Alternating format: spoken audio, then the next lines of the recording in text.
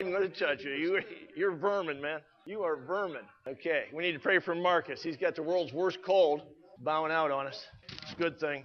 Okay, we need to get started because I usually teach in the back, and I know what it's like to go 10 minutes over, and you're looking down the hallway, see if any big people are coming out of the sanctuary. So here we go. And I think I'll just pray for myself again because I need it. Okay, all right. Hi, Ron. Lord Jesus, calm my heart. Good material tonight. All your material is good, Lord, and I enjoyed studying it. It was refreshing. I hadn't been there in a while, and it was really a revelation again, Lord, just like your word. There's so many facets, Lord. It's always new. It's always fresh. It's like the morning. Just many mercies in it. Lord, I just ask for an anointing. And again, be with the Urban family. Amen. So we're going to be in Genesis. I don't tread on where James is teaching because I don't want to break his continuity and consistency. So he's in Revelation. I'm in Genesis. So I got as far away as I could get, and there shouldn't be any commingling here of anything.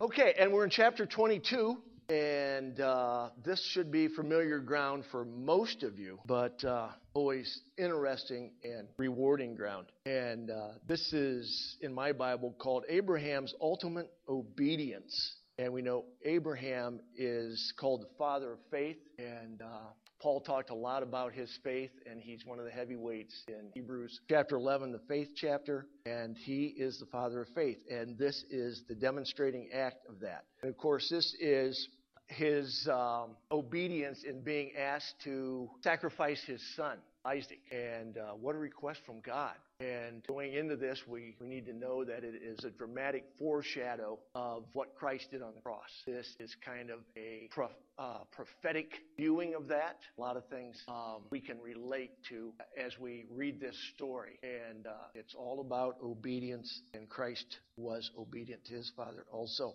And it says there, starting in verse 1, now it came to pass after these things that God tested Abraham and said to him, Abraham, that's his name, that's a clear address. He knows God is talking to him. He's got his attention. And he said, here I am. That was Abraham's response. Then he said, take your son. And notice as we go through here how many times it says son or your son. It is dramatic. How many times he makes a reference to a son here. Isaac is the son, of course. Take your son, your only son Isaac, whom you love, and go to the land of Moriah and offer him there as a burnt offering on one of the mountains of which I will show you later. Wow.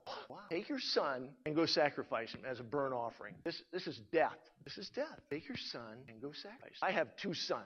I would never consider it. I would have to have a real directive from the Lord to even think about that whatsoever. And there are a couple of other issues here that God said to Abraham that he would be a great nation. He would be like the stars in the sky. His family would be like the stars in the sky. He'd be a great nation. And his offspring would be like the sand on the seashore. That's a lot. That's a whole bunch. That's how many offsprings he's going to have. And God said, let's kill your only son. There's something wrong with this promise. There's something wrong with this promise. This promise cannot be fulfilled if this is going to come to fruition. If he's going to be obedient, God's got a problem here. All his promises are no good if this guy's going to be killed. What else about that son? It says, it's your only son whom you love. And I alluded to that just a little bit. I have two sons. It would be very, very difficult. A lot of dads in here to have sons. And we don't even think about this thing. And God said, Abraham. There's no mistaking. This is God talking to Abraham. And God has talked to Abraham before a number of times, visited him personally. And he knows God's voice. He knows this is from God. This is not a dangerous thing, but a direct thing. And we've got this emotional issue here. Who can go out and kill his son? And this isn't lethal injection. This is up-close knife. This is going to be, I'm going to see this in my dreams after I do it. This is going to be kind of a gory thing if we do the traditional burnt offering thing. It's I have to take his life with a knife up close, and it's going to be bloody, and there's going to be sounds, and I'm going to think about it the rest of my life. This is not a good thing. Not a good thing. And he says, I'm going to tell you where it's at. It's over in Moriah.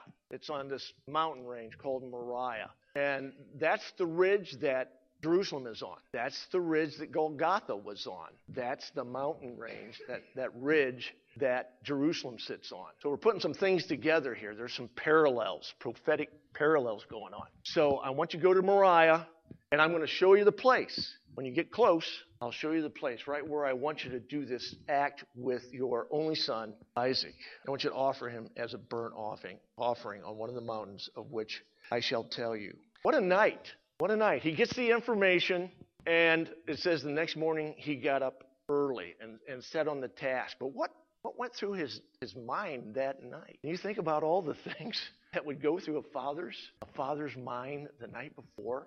He's heard God's voice before. God said, I'd like to have you leave your home with your dad and your family, and I'd like you to go down to where the Canaanites are, and they're evil. They have these cities called Sodom and Gomorrah. They're not good people. They do human sacrifice too. That's another thing. God just asked him to do a human sacrifice. Only the heathens do that. There's a lot of things wrong with this request. A lot of things that are going to make it really tough duty to pull this off. So he thinks on that all night long. Wow, my son, my only son, who by this time is about 37 years old. They're fast friends. He's working the farm with his dad. They're working shoulder to shoulder. They're pretty tight. It's going to be a real tough piece of duty to finish this off, Lord. Really, really a tough thing. And here we have Abraham the next morning. It says he rose up early in the morning and saddled his donkey and took 2 of his young men and Isaac his son, and he split the wood for the burnt offering and rose and went to the place where God had told him. He made up his mind that he's going to be obedient. He doesn't know what's going to happen, but he's going to go where God says. He's assuming that God's going to work his thing out. We've all been there. We got a tough situation. And I had one the other day. And when David Weber passed away, it was tough. And his dad was a classmate of mine. I've known Jeff for a lot of years. And when I met him at his house, where we met that morning, first thing he said to me, all 3 of my children have died. They lost an infant, lost a daughter in an automobile accident, and David died the night before. And what do I say? What do I say to him? I did the old James Krager thing, and I don't know if this is a scripture someplace, but I remember James Krager saying this. God is good, and God does good. God is good, and God does good. That's a mantra that came into my mind, and I had to keep repeating it. Jeff, I can't tell you about these things. All I can do is console you and say, God is good, and he does good. So I think that's what's going through Abraham's mind. God is good, and he does good, and he's going to work his thing out. He's a kind God. He's going to work his thing out. I don't know if he's thinking test here or not, but he's been tested before, and he did leave his home, and he went to where the Canaanites were, and God blessed him big time. He has to take on a few kings. He can muster an army of maybe 200 men. So he's got a lot of good things going on. God has really blessed him.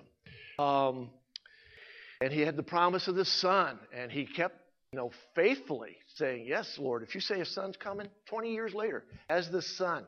So he knows that God is a God of his word. So he makes a decision. We're going to do this thing. I'm going to take my son to wherever he says, and we're just going to keep keeping the faith here. We're going to keep moving. We're going to do what God says. It says he got up early in the morning. He saddled his donkey. He took 2 of his young men. I have no idea why he took 2 of his young men. They don't get into the play any place. The only thing I can think, this is prophetic of the 2 thieves on the cross when Jesus was sacrificed. Other than that, I don't know, guys. I don't know why these 2 other guys are here, but they go maybe as witnesses. I don't know. And he's into it. He's got his son. And it's mentioned here, Isaac, his son again. There's the connection, son. And he split the wood for the burnt offering and rose and went to the place God had told him. He splits the wood himself. I think he wants a diversion. I just don't stop thinking about this, so I'll split some wood. And, they get ready to go. Then on the 3rd day, Abraham lifted his eyes and saw the place afar off. Remember that, the 3rd day. The 3rd day. We know the 3rd day is important when it comes to sin sacrifices and sacrifices in general, because we know that Christ rose on the 3rd day. And Abraham said to his young men, stay here with the donkey. The lad and I will go yonder and worship, and we will come back. That's a good statement, isn't it? Faith thing. The faith thing. He's the father of faith. We will come back. He is not faltering at all. Got up early, started out, chopped the wood himself, and he said to the two guys that were watching the donkey, the lad and I will go yonder and worship. We will come back to you. We'll be back. Okay, said we're going to go to worship. We're going to go do a sacrifice. Abraham's going to be very obedient in this thing. Isn't obedience really a neat type of worship? Isn't it the ultimate worship? Just be obedient. Just trust me. Just do what I say. It's the best kind of worship. It's neat. We're going to go worship, and we'll be back. Boy, that's a statement of faith, isn't it? Oh, my goodness. And all the time, what is going through Abraham's mind? What is going through his mind? Keeping the faith, keeping the faith. So Abraham took the wood of the burnt offering and laid it on Isaac, his son. And he took the fire in his hand and the knife, and the two of them went together. A lot in this verse. So Abraham took the wood of the burnt offering and laid it on Isaac. What is the prophetic symbolism here? The wood on Isaac's back. Isaac is obviously going to be the sacrifice. We know of another sacrifice 2,000 years later where an individual, somebody's only son, was on a cross for a sacrifice. He was obedient to the Father. Some parallels here, prophetic parallels.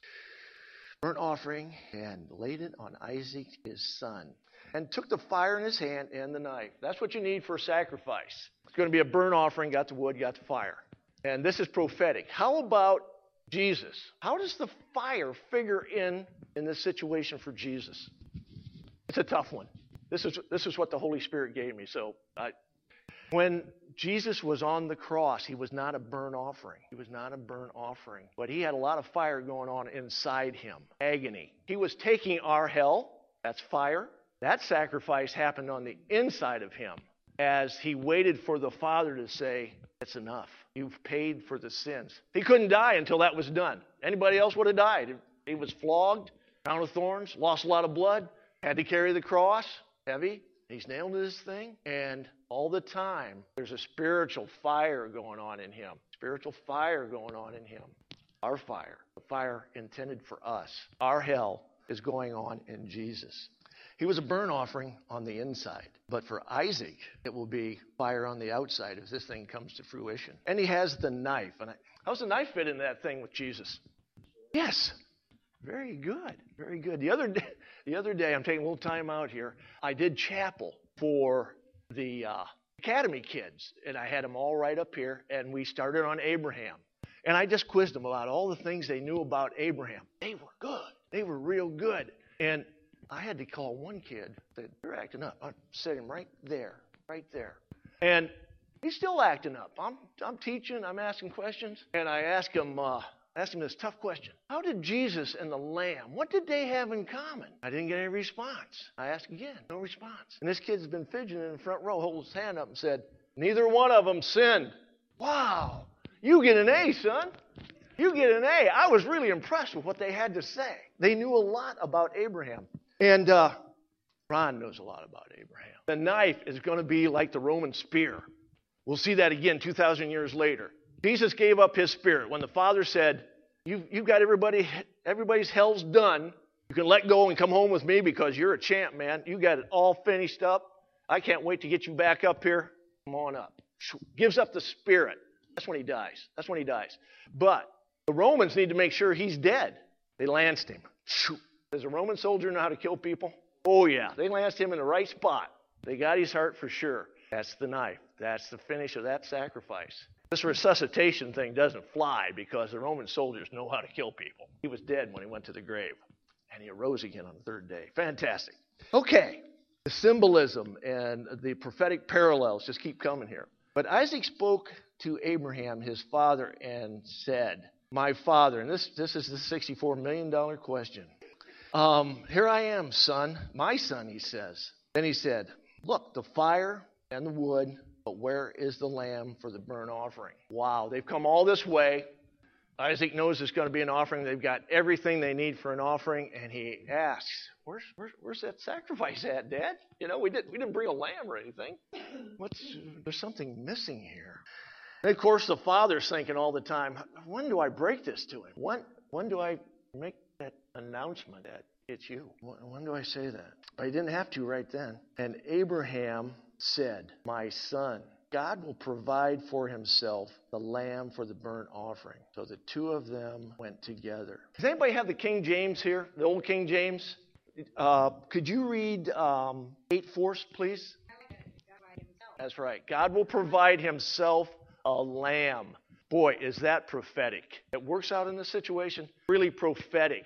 God will provide himself a lamb. God himself will be the sacrifice. He will be identified as the Lamb of God that takes away the sins of the world. The Jews were used to that. They sacrificed millions and millions of lambs for sin.